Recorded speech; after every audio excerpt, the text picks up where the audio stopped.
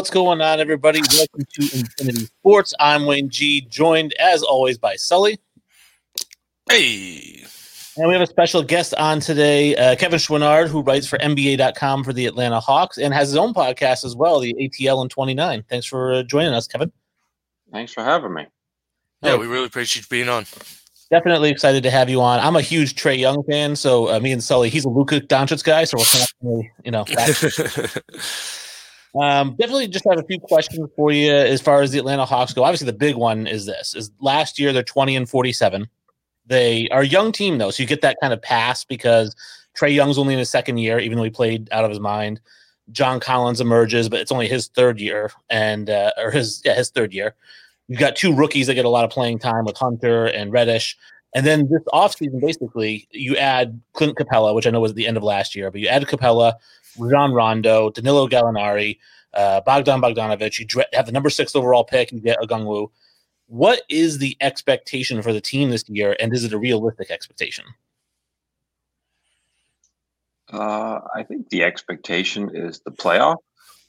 I think the one thing that maybe could possibly change that is just the fact that they've been really good through 5 games. Last night, John Collins made kind of an impassioned plea that, he felt like people needed to take the team seriously. Like, he literally, at the end of what he was saying, his last sentence was, "We are not a joke. Like, take us seriously." But I think the reasonable expectation is playoffs. I don't know exactly how you frame that this season because there are play-ins this year, and so really 10 teams from each conference sort of make the playoffs. Right.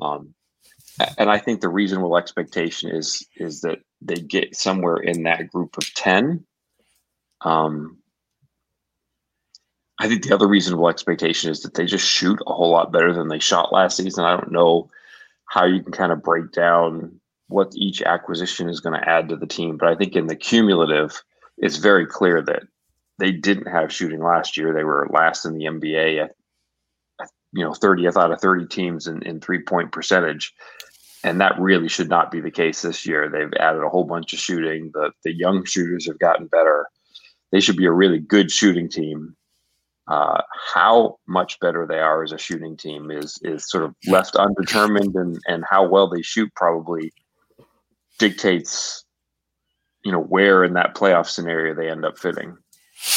I actually agree. I think you're selling your team a little short there. We did a season breakdown earlier, not a season, but like who we thought was going to do like better than anticipated. And I think we both agreed that the Hawks are going to do really well. And I know Wayne's a huge Trae Young fan, and he's playing out of his mind right now. I mean, it looks like he's like taking that next step. Kind of like Luka did and these other superstars are doing. Do you think he's a legitimate MVP candidate? Not necessarily this year, but more so obviously going forward, I think. I mean, yeah, absolutely. Right now, like not in the future. Right now, he's an MVP candidate. You think he can sustain it for the whole season kind of thing? Yeah, I mean, he was... Again, you look at the Hawks, and they were 30th out of 30 teams last year in terms of shooting. Their veterans were like Alan Crabb and Evan Turner and Chandler Parsons and a whole host of, even Vince Carter, a whole host of guys who are just not in the NBA right now. Like they're not in the NBA. Nobody wants Chandler Parsons on their team. Nobody wants Alan Crabb on their team. Nobody wants Evan Turner on. Evan Turner's like an assistant coach. Vince is doing media. And they went and spent a lot of money on Danilo Gallinari and Bogdan Bogdanovic. For Trae to do what he did last season, which was basically, if you round up like 30-10 with just a pretty horrible offensive roster. The sky's the limit offensively, and through 5 games he's being more diligent defensively too. Again, I don't know where the ceiling is in terms of wins, but in terms of being an MVP candidate, like it's now he can do that. I don't know if he will, but like if you look at the odds, for whatever Vegas has listed on him right now, it's probably like a good value still. Oh, it is. Yeah. I was a huge fan. Obviously, when he came out of college, he's the only NCAA player ever to lead the nation in assists and scoring in the same season. And I said he's going to do the same thing in the NBA. I know he won't be the first because I think Tiny Archibald did it, but I think that he's going to lead the NBA in scoring and in assists in the same season, which I think is pretty remarkable. Yeah, I don't know if he would do that this season. I think he'll be like top 5 in both. Assists is always hard. It just feels like with Rondo and Bogdanovic and Herter and some of the other guys that might be beside him at times, he'll share some playmaking load. Not that he's not a great playmaker, but just the Hawks are better equipped this season than they were last season. They don't need to rely on him as a playmaker as much as they did. So, statistically, even though he's still the same playmaker or better, he may not line up quite as many assists. Now, with the 6th overall pick in the draft, you guys took Anika Okongwu. My question for you is, how do you feel about that pick? Because you guys passed up on Obi Toppin, Killian Hayes, Tyrese Halliburton, who seemed like they were better prospects than Okongwu. And I'm just curious how you feel about taking him at 6.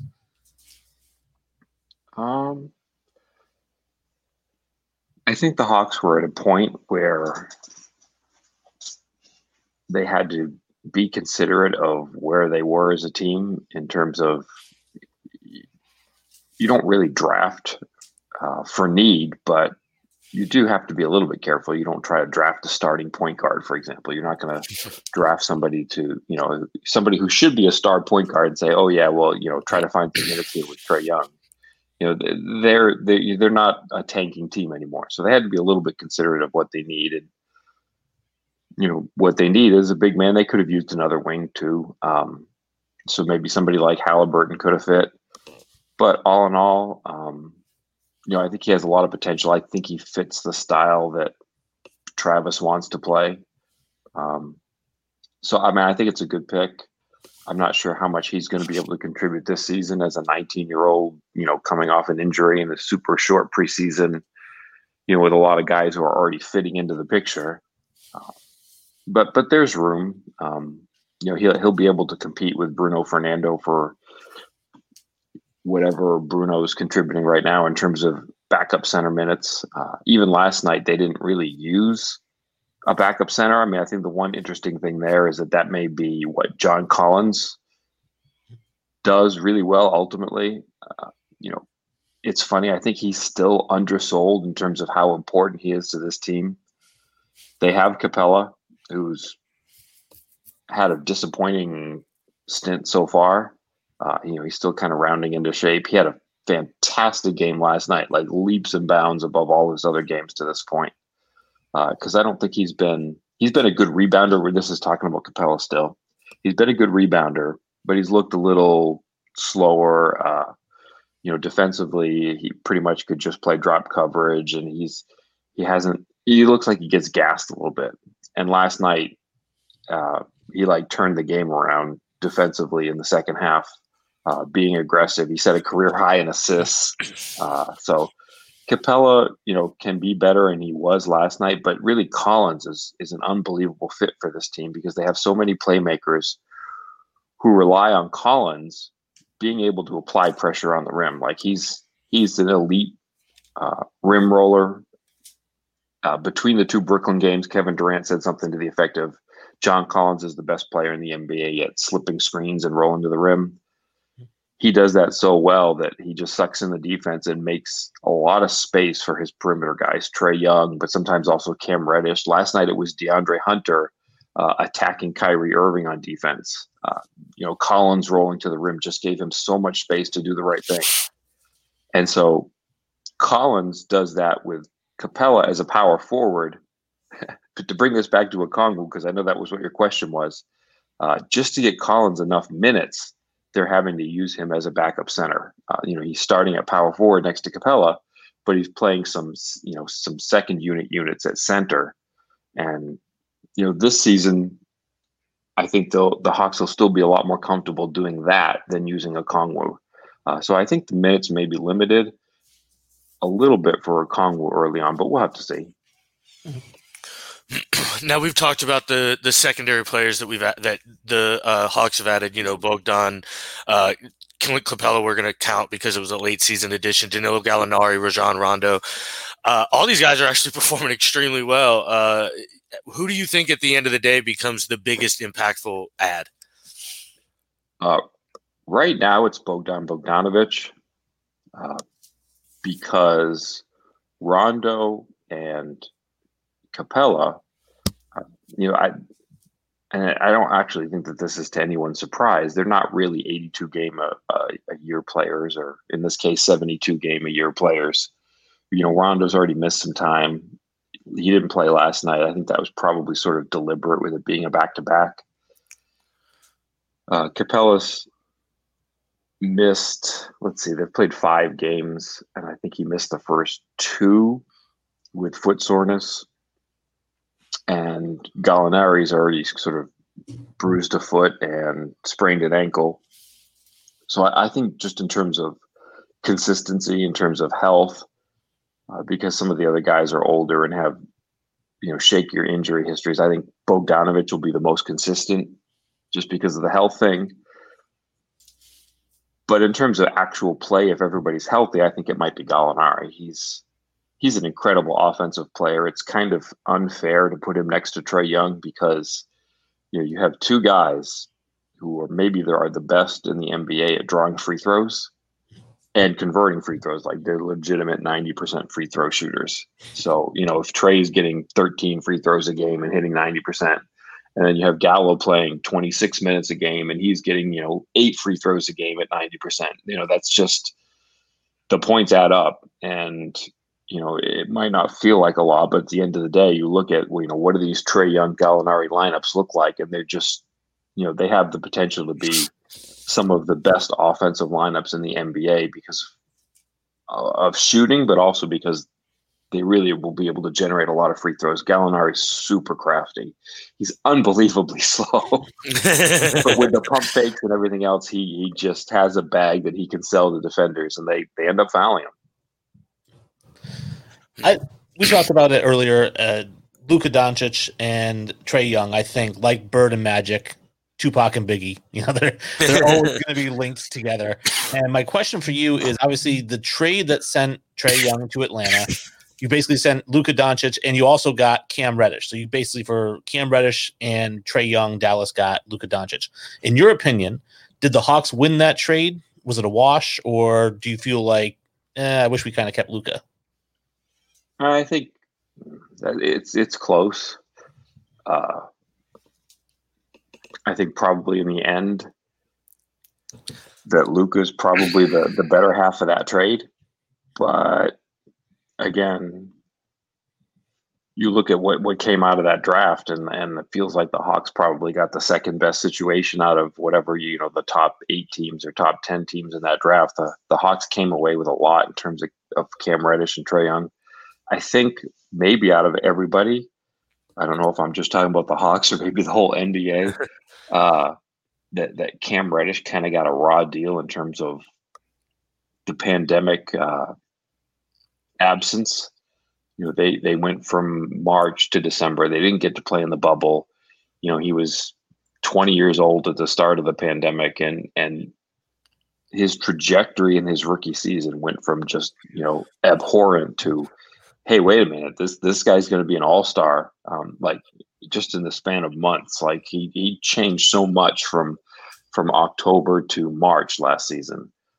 And so not being able to play for 9 months, I think, hurt him maybe more than anybody on the Hawks, maybe more than anybody in the NBA. It was kind of a raw deal for him. He's still kind of finding his way a little bit this season. I thought last night he gambled a lot, trying to work against the Nets. Like, almost like every pass that went in his direction, he kind of tried to jump it and was getting close, but really wasn't getting anything. For him to be effective, he needs to be an elite defender, and he can be. I'm not sure that he's done it yet this season as much as he was at the end of last season, but Cam Reddish can be a really good player. I mean, we already talked about what Trae can be, but Cam Cam can be a really good defender, and combined with Hunter, these lineups that the Hawks are starting. I don't know. He's probably not an all-star player, maybe for Cam Reddish, but these lineups that the Hawks are starting are really solid. Like putting Trae Young out there with DeAndre Hunter, Cam Reddish, John Collins, and Clint Capella. He's out there with four big guys. He's out there with four guys that once they kind of get on the same page are really good defenders. Collins is doing a much better job on defense. Hunter and Reddish are, they're not the kind of guys that make an all-defense team, but they're better than that because they're going to be better offensive players and they're going to be really good on defense too. And Trey's playing better defense this year. So, like, those units, they're not going to set the world on fire defensively, but they're going to be pretty good on defense and then able to be exceptional on offense. Like, it seems like overstating it to say, well, these could be some of the best offensive lineups in history, but it almost feels like they can because, every year the offenses in the NBA get a little further ahead. I'm not sure what year is going to swing the trend back in the other direction, but the offenses seem to get a step every year. And the Hawks are going to have one of the best offenses in the NBA this season. And, just kind of taking that fact one step further, they'll literally be one of probably the best offenses in NBA history because the offenses are so explosive across the league right now. Especially with no fans. It's, nobody behind the backboard waving and stuff. Well, I mean, as of right now, you guys are the number one ranked team offensively in the league. I mean, you got 6 players scoring in double figures. I mean, your offensive team is pretty impressive. I got a question here that I actually didn't expect to ask, but you've mentioned a lot of things that remind me of and make similarities of the two players. And honestly, I'd be a little worried. Do you think Trae Young is James Harden?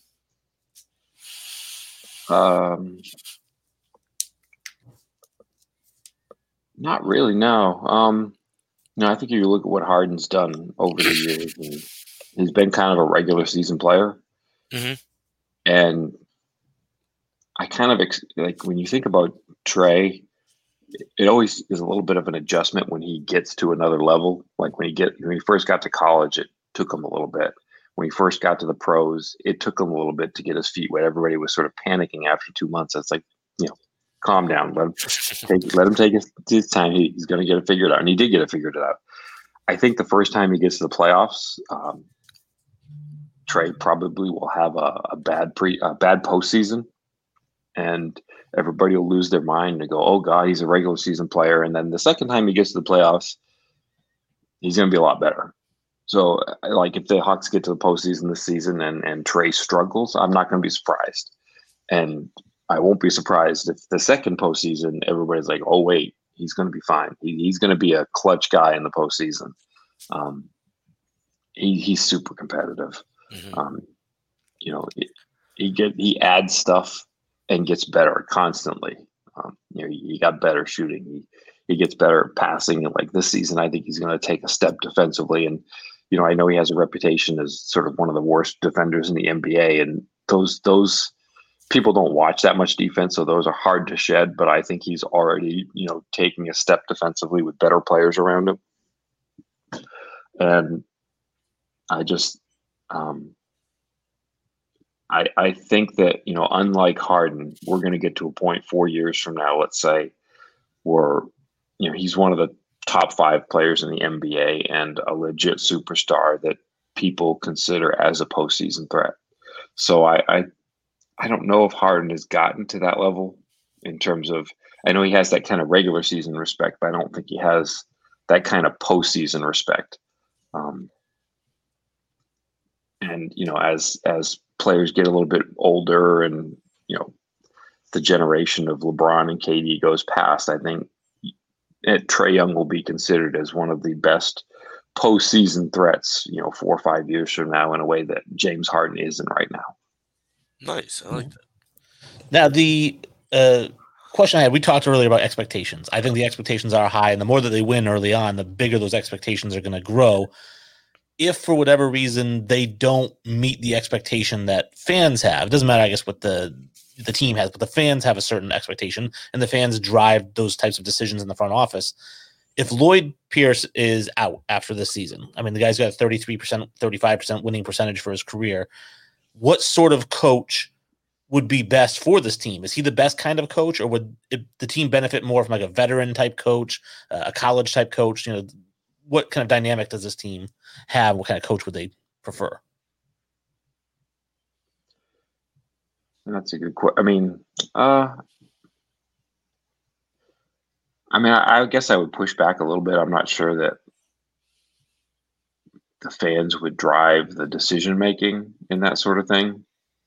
I think in our fan expectations, I think it's probably more ownership expectations, and I think at least for now, ownership expectations would be the playoffs, and I think the Hawks are pretty safe to make the playoffs in the Eastern Conference. It feels like a lot of teams in the East have taken a step back a little bit.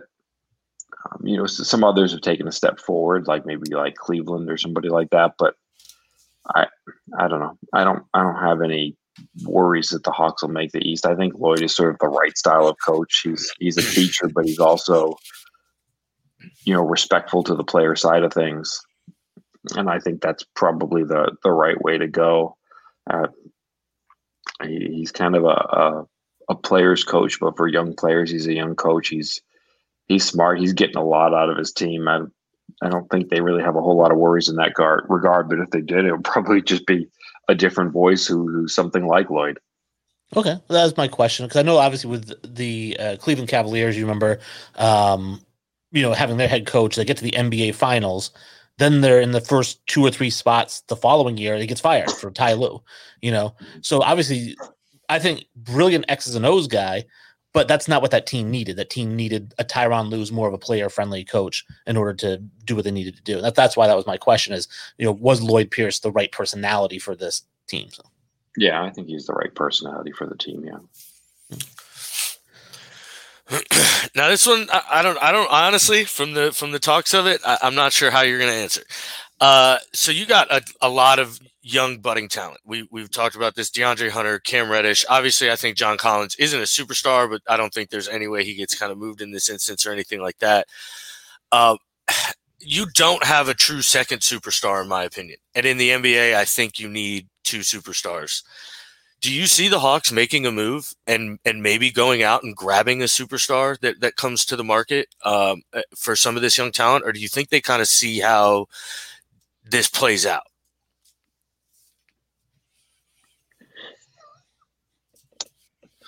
I don't want to get in trouble spitballing. Yeah, I knew this would kind of be a difficult question here.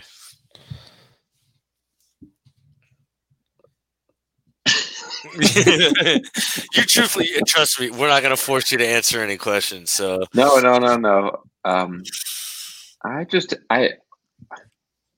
It's funny because when you first asked the question, it's like, well, who is there? Like, there's nobody who's going to be available.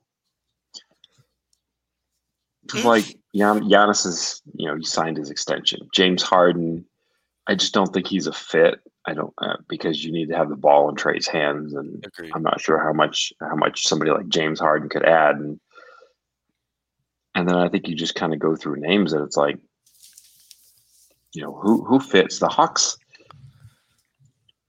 I think one of the understated things about their offseason is that they did sort of add a volume of talent and a volume of just salary to balance things out, where they could kind of make some sort of trade for a superstar.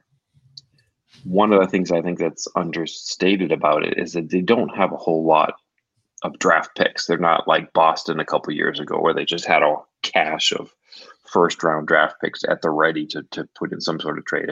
If the Hawks were to do something like that, they'd have to trade their own picks.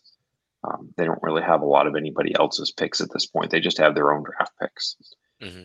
But between that and the salary and the talents that they have, they could make a compelling package for somebody that wants to rebuild. Kevin Durant said something after the first Brooklyn game this week. He said he felt like the Hawks had 7 or 8 starters on their team. They're kind of weirdly deep like that. I think Collins represents something really unique to the team. I think if he were to somehow go, the composition of the roster changes a lot. Mhm. Just in terms of how much he offers to the offensive players as a role man, but as a role man who can shoot and just do a whole bunch of things. So I don't know if you could trade him, but you kind of could, like, defensively and stuff. I don't know, but like the weird thing to me is like, what's the path for Golden State to get better? Getting Klay Thompson back. Yeah, but he's going to be 33, and I love Klay Thompson. Like, I think I'm not exaggerating. Like, if we go back a couple of years, and who are literally the top 10 players in the NBA, I would put Klay Thompson on that list. Like, he's so undervalued in terms of what he can add to a team without needing the ball in his hands. Like, he's just unbelievable. Yeah, we both have said that if he was on his own team, he'd win an MVP. Yeah, he's and he does it. He's an amazing defender. He does that kind of stuff while guarding the opposing team's best player. Like, he's just incredible. Like, his impact on winning has been understated for years. But he's going to be coming back off Achilles surgery. That roster at Golden State is abhorrent. Like, I love Klay Thompson. I love Steph Curry. That's not going to be a good team. Like, how good is Golden State even when they get Klay back? And Steph is who Steph is at this point. He's an unbelievable scorer and shooter. He's literally the best shooter in NBA history. But the pieces around them, and they're just it's kind of unfair because they've had so many years where they haven't had draft capital to rebuild the coffers. They kind of had to push for the playoffs and trade whatever assets they had to plug in the right piece for that postseason. Well, that catches up to you after 8 years of that. And so it's not their fault. It's just kind of a natural cycle that you get to the top and you ride it out. And they had terrible injury luck in the span of 12 months. The number of things that happened to them was catastrophic. But then there's just not enough to sort of backfill behind it. And the players that are there now that aren't named Steph and aren't named Klay, good golly, like, they give you a headache. So yeah, that's it. That's all I'm gonna say about that. Just a vague suggestion. My last question I had for you is actually one that sparks quite a bit of debate amongst basketball fans, and this one's more of a general NBA question. Lots of talk about era, right? Whatever era you played in as a player, that was the best era. Wilt Chamberlain said his era was the best era. Michael Jordan's era is the best era, right? And my question for you is, looking at the players now, they're more athletic than they've ever been. They're better shooters than they've ever been. They're better ball handlers than they've ever been. My question is 2020, 2021, is this the best era of NBA basketball? Yeah, absolutely. I mean, and 2025 will be better than 2021. I mean, it's just a natural progression. My other career pursuit other than basketball is math, and it's kind of the same way with any kind of academic research. It's like the academic research now is deeper and more progressed than ever before, but you're just standing on the shoulders of the people before you. So what they contributed was essential. Everything is learned from the players that came before you. And so NBA players now have every move at their disposal because they watched players from the 2000s, who watched players from the 80s, who watched players from the 70s. And so now there's this library of basketball moves and basketball theory and basketball skill that have just evolved over the years. And so it's as good as it ever has been, and it's going to continue to get better because there's incentive to get better. If you're a really good basketball player, you can make $30 million a year. So use the resources of your ancestors to go and get better. That was a great statement. I'm not gonna lie. That one got me. All right. Well, we certainly appreciate having you on today. We love the writing from NBA.com, all the Hawks articles. I was curious if you could talk a little bit before you left about the ATL in 29 and what that's all about. Yeah, it's just, in my writing, I get to, write a lot of player-centered pieces and, I don't write that often. I probably write like once a week or once every 10 days, and it tends to be kind of a deep dive on a player or topic.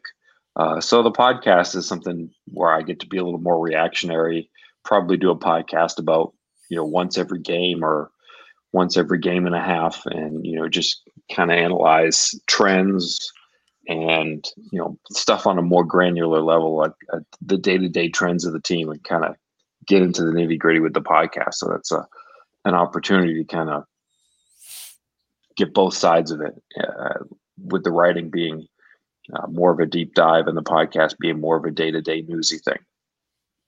All right. Well, yeah, I can't say thank you enough. I know Dan and I both really appreciate having you on. Oh, for sure. Well, thank you. It's a nice opportunity to be here. Yeah, for sure. All right. Well, again, thanks. And like I said, we'll get you out of there on that note. And like I said, looking forward to the next article, so I can, especially if it's about Trae Young and how he's better than Luka Doncic, so I can rub it in Sully's face. That was the last one. I didn't mention Luka by name, but yeah, Trae is having a fantastic start to the season.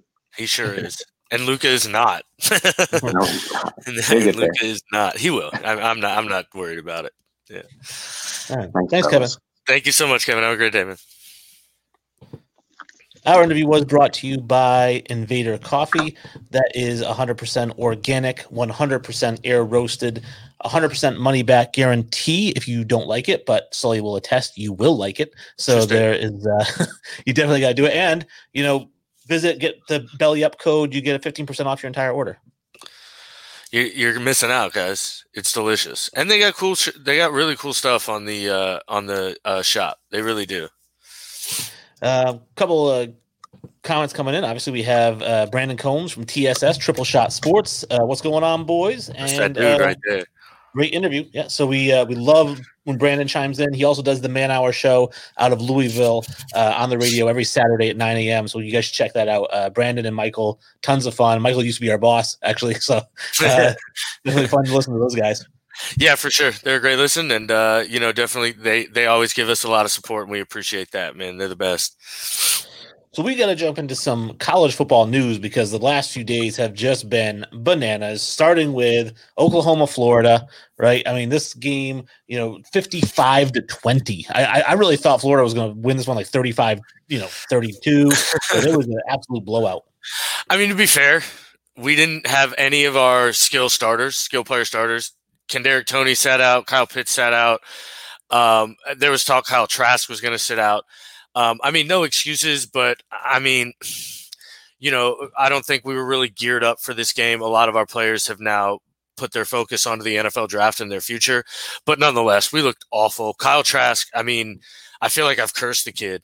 The second I put him in my top 25, he has played bad football. That's a terrible decision. Like you can't make that throw. It's just this one I think is the drop. Yeah. That's not his fault. You got to catch the football. If that's Kyle Pitts, that's a great play. But nonetheless, it's like, he hasn't performed. Like that's a terrible throw. He hasn't performed in his most important games, and that's a problem. Like honestly, he's plummeted on my board. He's not in my top 32 right now, and that's just in literally. I think I had him in my top. I had him at 23. I think 2 weeks ago. Well, and that's something that I did as well because, and we've talked about this, that, Brandon complains a lot about Mitchell Trubisky. And I'm always like, I like Mitchell Trubisky. And at the end of the day, I'm just looking at the box score and I'm like, hey, he's 21 of 29. What's wrong with Mitchell Trubisky? But it's watching the game. And that was the thing when I was very high on Kyle Trask because I'm checking the box score and he's throwing for 400 yards and 4 touchdowns a game. But then when I actually had a chance to watch him play, which was a couple games ago, like I mentioned to you, he just doesn't make a second read. It's one read and throw, or I don't know what. He doesn't run. He's not mobile. So it's very hard to watch him. And then I guess maybe the last couple of games has just been a testament to what you were saying at the start of the season before he sold you. Yeah, exactly. He's just not a super great quarterback. He's not. I mean, and he's not a bad quarterback by any means. I just, truthfully, I don't know if I see NFL starter. I really don't.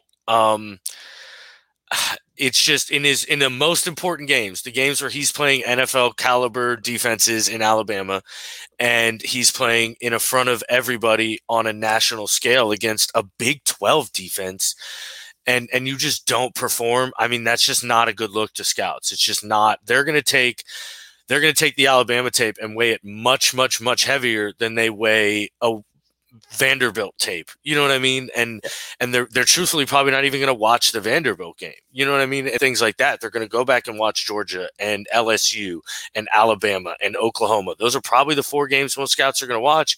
And you watch those games and you don't see a first round quarterback in Kyle Trask. On the other side, Spencer Rattler's going to be a baller. Now, Brandon says, I like Trask plummeting. Come to Chicago. So, like I was saying, he does not like the quarterback situation there. So. You better get some offensive line if you want Kyle Trask to come to Chicago, boy. Woo! The good thing is you won't have to get Kyle Trask in the – he played great, yeah, but I don't know. It's about winning football games. And, again, he made certain, like, plays in that game that made you think he won't be a successful starter in the NFL. Yes, he made certain plays that make you think he could be a successful starter, but it's just the mix of things now that the combined those 4 games, it just doesn't look good in my opinion. Spencer Rattler's going to be a baller though. I think that kid has all the makings to be a superstar. Brandon did have a question about Justin Fields, which we'll get to. Oh, yeah, we're going to get to it. But Alabama, Notre Dame, this is the next game. And this, I think, went according to how we thought it would go, which is 31-14. Actually, I thought this was going to be the 55-20 game. Why is Notre Dame in bowl games? I don't know. I mean, because they're 11-1 or 10-0 or whatever it is. I mean, they made it to the national championship game, whatever it was, usually with Manti Te'o, because they were undefeated. And then they got smoked. You know? It's just, I mean, after all this time, you would think the committee would realize, hey, look, like, we got to just not, like, I mean, it's just embarrassment after embarrassment after embarrassment with this team. And it's just gotten to the point where it's pretty unwatchable. I don't know. I mean, Alabama's really good. So, I mean, honestly, to hold them to 31. Nope, lost you for a second there, Sully. You just got a spinning dial. I heard you. In and out. All right. Well, Sully's coming back on. Obviously, it was, a blowout by Alabama. Not really. I mean, 31-14, 17 points, but they dominated the game from start to finish. Mac Jones had almost 300 yards passing, 4 touchdowns, 0 interceptions. That certainly helps his Heisman case. Najee Harris, 15 carries for 125 yards. I have a question for Sully about that after we get through the Clemson game as well, about the 2 running backs. And then, of course, Devontae Smith, 7 catches, 130 yards, 3 touchdowns. I know a lot of people are thinking that he is solidifying his position as the Heisman favorite, but we'll see about that. Hey, I see you. Oh, can't hear you, though. I'll have you unmuted. Hold on. I got you. It's on my end. All right, we good? There we go. Gotcha. Yeah, I have no idea what happened there. My computer literally it's plugged in and everything. That was weird. So Brandon did have a question, because I kind of went on a little bit, but Brandon had a question about it where she said, name a team that deserved the 4 seed and would have played Bama better.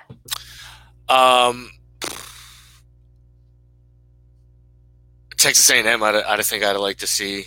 I understand they got beat by Bama, but I think they are a better football team than when they got beat by Bama. I think they deserved it more. I'm just going to take an SEC team over an ACC team every day. How much of Notre Dame getting into these games is a financial decision? It's huge. It's massive. It's the only reason they get into these bowl games. It's because they're the most watched team in the planet. So, yeah, I mean, college football team. That is. Every year the committee, I'm sure, just says, please go 10-1 or 10-0. Exactly. Just please give us a reason to let you in. Like, just please give us a reason to let you in, and we'll let you in. It'd be a good reason to let them in is maybe they could lower their standards and get some decent football players in there. True statement. We'd be remiss if we didn't talk about Devontae Smith though for a second. Yeah. I mean, this guy's just blowing my mind. He's only 172 pounds, so I don't know how he's going to last in the NFL. But good God, this man can fly. He gets open. I mean, it's tough to ignore what he's doing right now. And I'm not sure, in regards to, seasons, it's one of the best college football wide receiver seasons we've ever seen. It's incredibly impressive what he's doing. I mean, he's on par with right now with Julio Jones and Amari Cooper, and it's just insane to watch him play football right now. 2 other Alabama wide receivers. Yeah, I know. And when you think back at some of the best wide receiver prospects to come out in the last 10 years or even 15 years, those are the names that come to mind. It's just wild. I mean, Jamar Chase is a special breed, but we haven't seen him in a year. So I don't know. Devontae Smith we'll see. He's got to weigh more than 170 pounds at the combine. Well, that's what my question was for you about the Heisman Award, right? So now, obviously, with Trevor Lawrence losing, I didn't think he deserved to be in the Heisman conversation anyways, just based on his statistics. And then, with Kyle Trask just looking awful the last 2 games he's played, it's really between Mac Jones and Devontae Smith. And I would think that with this 3-touchdown game, Devontae Smith has got to be the front runner for the Heisman. Yeah, I mean, it's just a quarterback award, so it's going to be tough because, you got to remember, Mac Jones is the one throwing him these touchdowns, so Mac Jones had 3 touchdowns too. So it's going to be tough, I think, for a wide receiver to win it, but if there was ever a year, this is the year he could do it. Because, like you said, with Trevor Lawrence, if he'd have won, I think they'd have given him the award as a career achievement award, but he didn't win. Kyle Trask, you cannot give the Heisman to. You can't. That would be atrocious. So I agree. It's Mac Jones and Devontae Smith. And while it's a quarterback award, Devontae Smith has been the more impressive player. I mean, he's done it everywhere. He's punt returning and things like that too, and kick returning, and he's an impact. I mean, when he touches the football, it's watch out, he's going to score. And I mean, that's what a Heisman is. Well, the big thing is what percentage of his touchdown passes go to Devontae Smith. And I think that's why you think if Devontae Smith's got 22 touchdowns and Mac Jones has 44 for the season, well, half your touchdowns is the wide receiver. You got to give it to the wide receiver. Yeah. Brandon does say Najee Davis with the eyeballs. We're going to talk about Najee. Did you get the play? I did not get the Najee Davis play, no. You didn't message me to get any specific I know, play. I should have. But I mean, you had the Devontae Smith touchdown. How did you not see the Najee Harris when he leaps, dude? And then I just grabbed 3 touchdowns. I did a score thing. It's fine. I'm just messing with you. Yeah, Najee Davis is impressive. I mean, I just still don't. He's not going to knock Travis Etienne off the number 1 back pedestal. I don't, because he's not going to show up and run like a 4.3 at the combine or anything like that. Travis Etienne's, I think, going to be more impressive at the combine. But, I mean, he's a clear – I don't take first-round running backs. But, I mean, in the NFL, he's probably going to get picked in this first round. They're the only 2 backs that are, worth that. Well, perfect – oops, yeah, there we go. Perfect segue into the OSU-Clemson game is, obviously this game is 49-28, and it looks like the team that only played 6 games is advancing to the national championship. I mean, yeah. I mean – I'll say it from the start and I'll say it again. They didn't deserve to be in it. They were one of the 4 best teams, but they didn't deserve to be in it. Honestly, Brett Venables just got embarrassed. He got outclassed and outcoached. The defense was awful. They couldn't get any pressure. You'll see play after play that the secondary just got whomped. Honestly, everybody's saying Justin Fields, this and that. I mean, those are easy throws. They just are. There's guys are 3 yards wide open running downfield. Those are easy throws, man. Well, that's when you're looking at, did he lead him perfectly or did he have to come back and get it and stuff like that? Which a lot, honestly, he left a little short and he missed some and things. But, I mean, you're not going to knock him for any of those throws. But it's you look at that game and people are like, oh, Justin Fields over Trevor Lawrence. And it's no, he didn't truly play. Yes, he played impressive, but none of it was wow, that's special. You know what I mean? So let's just take a step back there. I don't think, and I'm sure that's what Brandon's question might have been. Do I have him over Trevor Lawrence? I mean, I know he hates Trevor Lawrence, but yeah, that was his question. Is that did Fields do enough, and did Lawrence not do enough to the point that they could flip on the? And I don't think so. I think it's still not even close. I'm telling you, like when you build a quarterback in a laboratory of who you want to play the position, it's Trevor Lawrence. He does nothing that you don't want. Like it's scary. Obviously, people are going to say ball security, but I mean, to be fair, he had no offensive coordinator, which I'm telling you is a massive loss. Like everybody tries to discount that as it's not a loss. That's a massive loss. And his offensive line just got embarrassed. Honestly, it was 0 time. He had pressure in his face all the time. I do think he holds the ball a little wonky. I will say maybe that's his knock. You got to stop the fumbles because I think this is a couple now, and that's a little worrisome. But I mean, he still performed, I think, rather well. I mean, he made some incredible throws. Yeah, he made some iffy throws, but I mean, there's no way Justin Fields catches him. Justin Fields didn't do anything, like I said, that jumped off of tape that we didn't know he couldn't already do, essentially. No, yeah. Brandon says, I don't hate Lawrence. I just think he's overrated and will be a bust in the NFL. I mean, you can repeat that statement, but what doesn't he do well? That's what I'll continue to ask people who say things like that. He has a high bust rate. I'll agree because honestly, his expectations are so ungodly high at this point. But I mean, do we think Andrew Luck was a bust? He never won a Super Bowl, but he brought his team from a number 1 pick to a playoff contender every year and things like that. So, it's kind of how you judge the guy. Do I think Trevor Lawrence has the ability to win multiple Super Bowls? Yeah, I do. Do I think he has the ability to also not work out because he ends up in a bad situation or something like that? Yeah, of course. Now, aside from those games, you brought it up to me. You said, hey, did you see the brawl? And I did not see the brawl, so I had to go and find it and watch it. I'm going to tell you something. The big thing about this brawl, and I'll pull it up, obviously, is that it looks like it gets really out of control, and that's what I think is kind of scary for people, and they don't like. But really what people didn't like was Mike Leach after the game saying, it's football. You go to a football game, expect to get hit. Yeah. And people didn't like him saying that. Again, see, this looks really bad, and it looks like it's out of control, but it's not. We see football players do this all the time. Like, to me, this is not as bad as, LeGarrette Blount punching a guy in the face during the handshake line. Yeah, I mean, if you continue in that video, one of the guys for TCU goes down, and they, step on him. Purposely or stomping on him and it gets pretty gnarly. And then the hit that started it, that was the thing. There was an onside kick and the receiving team just cracks this player and he's down for a while. He's got to get carried off essentially. He's out. It was a vicious hit with 24 seconds left too. So I think that's kind of what boiled everything over. But I mean, I just thought of it more of, man, you got to watch this shit. It's incredible. Not oh my God. Because truthfully, I mean, it's entertainment. That's how I view this stuff. It's people watch wrestling. So, I mean, for me, yeah, it was insane, but it was fun to watch. I'm not. I mean, for me, it wasn't obviously it wasn't the Malice in the Palace, Which that's what I mean. You got to remember these kids aren't stupid. They are stupid because they're punching people with helmets. But I mean, they have helmets on. Nobody's running out there taking their helmet off trying to fight somebody. So they're not really going to get hurt.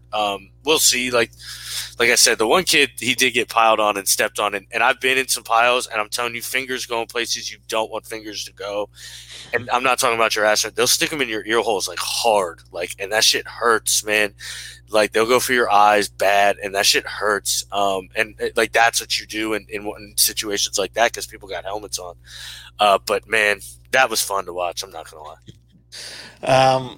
Kind of NFL-ish news, but also college news, and we talked about it in the last episode I did with Parker, was Urban Meyer has been approached by the Jacksonville Jaguars and by the Detroit Lions to see if he has interest in coaching in the NFL, and he didn't say no. He said, let me think about it for a week, and I'll get back to you guys.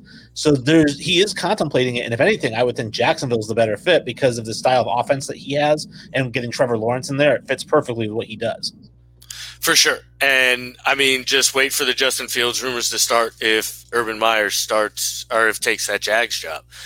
And then the Justin Fields rumors will fly like crazy. But yeah, I mean, honestly, either quarterback kind of fits his system and the style of football he wants to play. The Jags have a ton of cap room. I think there would be a team that, he loves being in the state of Florida. He's kind of loved still here in Gainesville. Obviously, like we do have some hatred for him, but I mean, the guy brought us, championships. So, we still do respect and have a heart for Urban Meyer. So if he went to Duval, I'm sure we'd jump all over that bandwagon. So I think it'd be a solid fit, truthfully. I don't know how well his offense would do in the NFL, but also I'd love to see. You know what I mean? I don't think it wouldn't succeed. No, and I think that Brandon's got a few comments here. He says, good thing the virus can't be caught in the field, only in the stands and on the sidelines. And I'm not going to get into all of that. I mean, obviously, the players are policed more so than the fans are policed, right? I mean, the college can tell these kids when they need to go to bed, where they're allowed to go, when they're tested. Whereas, like a fan, the team doesn't have any control over that. So obviously, that's a totally different story. And then Brandon says, Meyer in the NFL would be a bust, too, with the puke emoji. I don't necessarily. I think I would lean more towards him not succeeding than I would him succeeding, because I think what he did best was he was just a great recruiter and got the best fucking talent in there, and was able to do that. Now, don't get me wrong. I mean, he obviously designed some incredible offenses that won everywhere he went. So there is that, cap to put his hat on. I mean, he succeeded at Utah. He succeeded at Florida. He succeeded at Ohio State. So, the trend would say he succeeds in the NFL, but it's most likely that he doesn't. Now, I had written an article for Belly Up Sports, so check it out, bellyupsports.com, called The Return, and it's all about the return of Jimmy Garoppolo to the New England Patriots, which I think is a very high likelihood. And my reasoning behind it was this. It's a couple of different situations. Obviously, we know the Patriots need a quarterback. That's one. Two, obviously, he's very familiar with the system, so he would be a great fit to just plug right back into Josh McDaniel's system. But more so, the 49ers don't seem to be in love with him. The 49ers fans definitely aren't in love with him. And his dead cap money, if they cut him this offseason, is only $2.5 million. And so he's guaranteed, or if they keep him, he's $35 million against the cap, or $33. So it just makes all the sense in the world to release him, pay the $2.5 million dead cap money, and then he can go sign with New England. There's no way he gets released. New England will have to come out of the pocket with something. Well, why would they have to come out of the pocket? Because you're not going to release a Jimmy Garoppolo. Like, he won't get. Somebody will pay a fee for Jimmy Garoppolo. He's still a better quarterback than anybody Detroit has on their roster at this point. He's still a better quarterback than anybody. Carolina would love Jimmy. I think Jimmy Garoppolo would fit perfectly in Carolina, honestly. They just signed Teddy Bridgewater to a contract last year. Teddy Bridgewater is not the future of that franchise. 100% not the future of that franchise. Nobody believes he is. Nobody thinks him to be. There's no way. I think there's too many teams that would have a need for Jimmy Garoppolo for you to think that he would get released, or that the Patriots wouldn't have to come up with something. I don't think he demands a first anymore. If he does, it's a late first, something like New Orleans. Boom. New Orleans would give up their first-round pick for Jimmy G in a second, I think. Well, wouldn't it be crazy that he would get a first when they traded him for a second? Yeah, but he's, I think, performed better than, when he was in New England, it was all kind of what could he be. Then he won 20 games, and was 20-4 in San Francisco. Now, granted, he's trending downward, but, if New England came out with their second, I think it'd be you know what I mean? It's essentially, hey, trade him back for what we got him. I don't think either team would be disappointed in that deal, and I think that's what, honestly, you would have to do to make it happen. But obviously the cap hit comes into play. They're not going to want to take $35 million into their season next year unless he plans to be their starter. So, well, and Brandon says Chicago for Jimmy G, and as soon as I thought Chicago for anybody, and then he comments, he says, "Let's be honest, I want any quarterback." I mean, and he's not wrong. Honestly, I think Jimmy G fits in Chicago. I think Jimmy G's a player that I think can play in multiple systems and has the ability to be successful in the NFL if placed in the right situation. And I mean, he's proven that, I think. So I think to think he would just get released is just, man, quarterbacks are such a premium. There's no way he gets released. Yeah. And any final thoughts? Really, we have a show on Monday, so everybody tune in on Monday because we got a bunch of other news that we didn't get to today. Kamara, as we got to talk about. We got to talk about Becky Hammond coaching. So a lot of things to talk about there. Plus, more is going to happen this weekend with the NFL. and obviously, we want to promote that next Saturday, first round mock draft. We're going to have where Sully's going to go over who's going to be the first through the 32nd picks. We wanted to kind of wait and see who that the lottery picks, so to say, are going to be, and then we don't know the playoff position, but we'll just the playoffs. I'll make my own predictions on at that point. Usually, truth be told, I usually just go chalk until it changes. Yeah. You know what I mean? And I'll just go who's ever the higher seed. I just go by that, and then when it changes, if a higher seed beats, then I'll change the order after that. Brandon says his final thought. We're going to have a huge quarterback carousel this offseason. Well, I always feel that way, and then it never happens. I don't know. I mean, I think we did this year. I mean, we had a ton. I think Dak's going to move. I think Jimmy G works in Texas too, in Dallas. Like, bro, that would be a dope one. San Francisco sends, I know San Francisco sends Jimmy G in there first for Dak, and I think that gets it done. Yeah, well, I hope not, because I think Jimmy G. I mean, we really didn't even talk about it. I think Bill would love to have him back. So, I mean, I do think that makes a ton of sense. I mean, I agree with Brandon. I think a lot of quarterbacks are going to move. Obviously, Mitchell Trubisky's going to move. Carson Wentz is probably going to move. I don't know if they can move him, but I think a lot of quarterbacks are going to be on the move this year. All right. And then there's 4 first-rounders that I think have a chance to get taken. So. Well, again, thank you, Kevin Chouinard, for coming on the show and doing a half-hour interview with us. Thank you to everybody who's listened. Thank you to Brandon for chiming in. We certainly appreciate the interaction all the time. And obviously, we want everyone to tune in Monday to get our kind of a news show, and then definitely Saturday for the mock draft show. We're going to try to do it up as professionally as we can. So yeah, it's gonna be good. I've been working on it for a while now, so let's get it. You want to throw it to Kenny? Hey, yo, Kenny! It's over!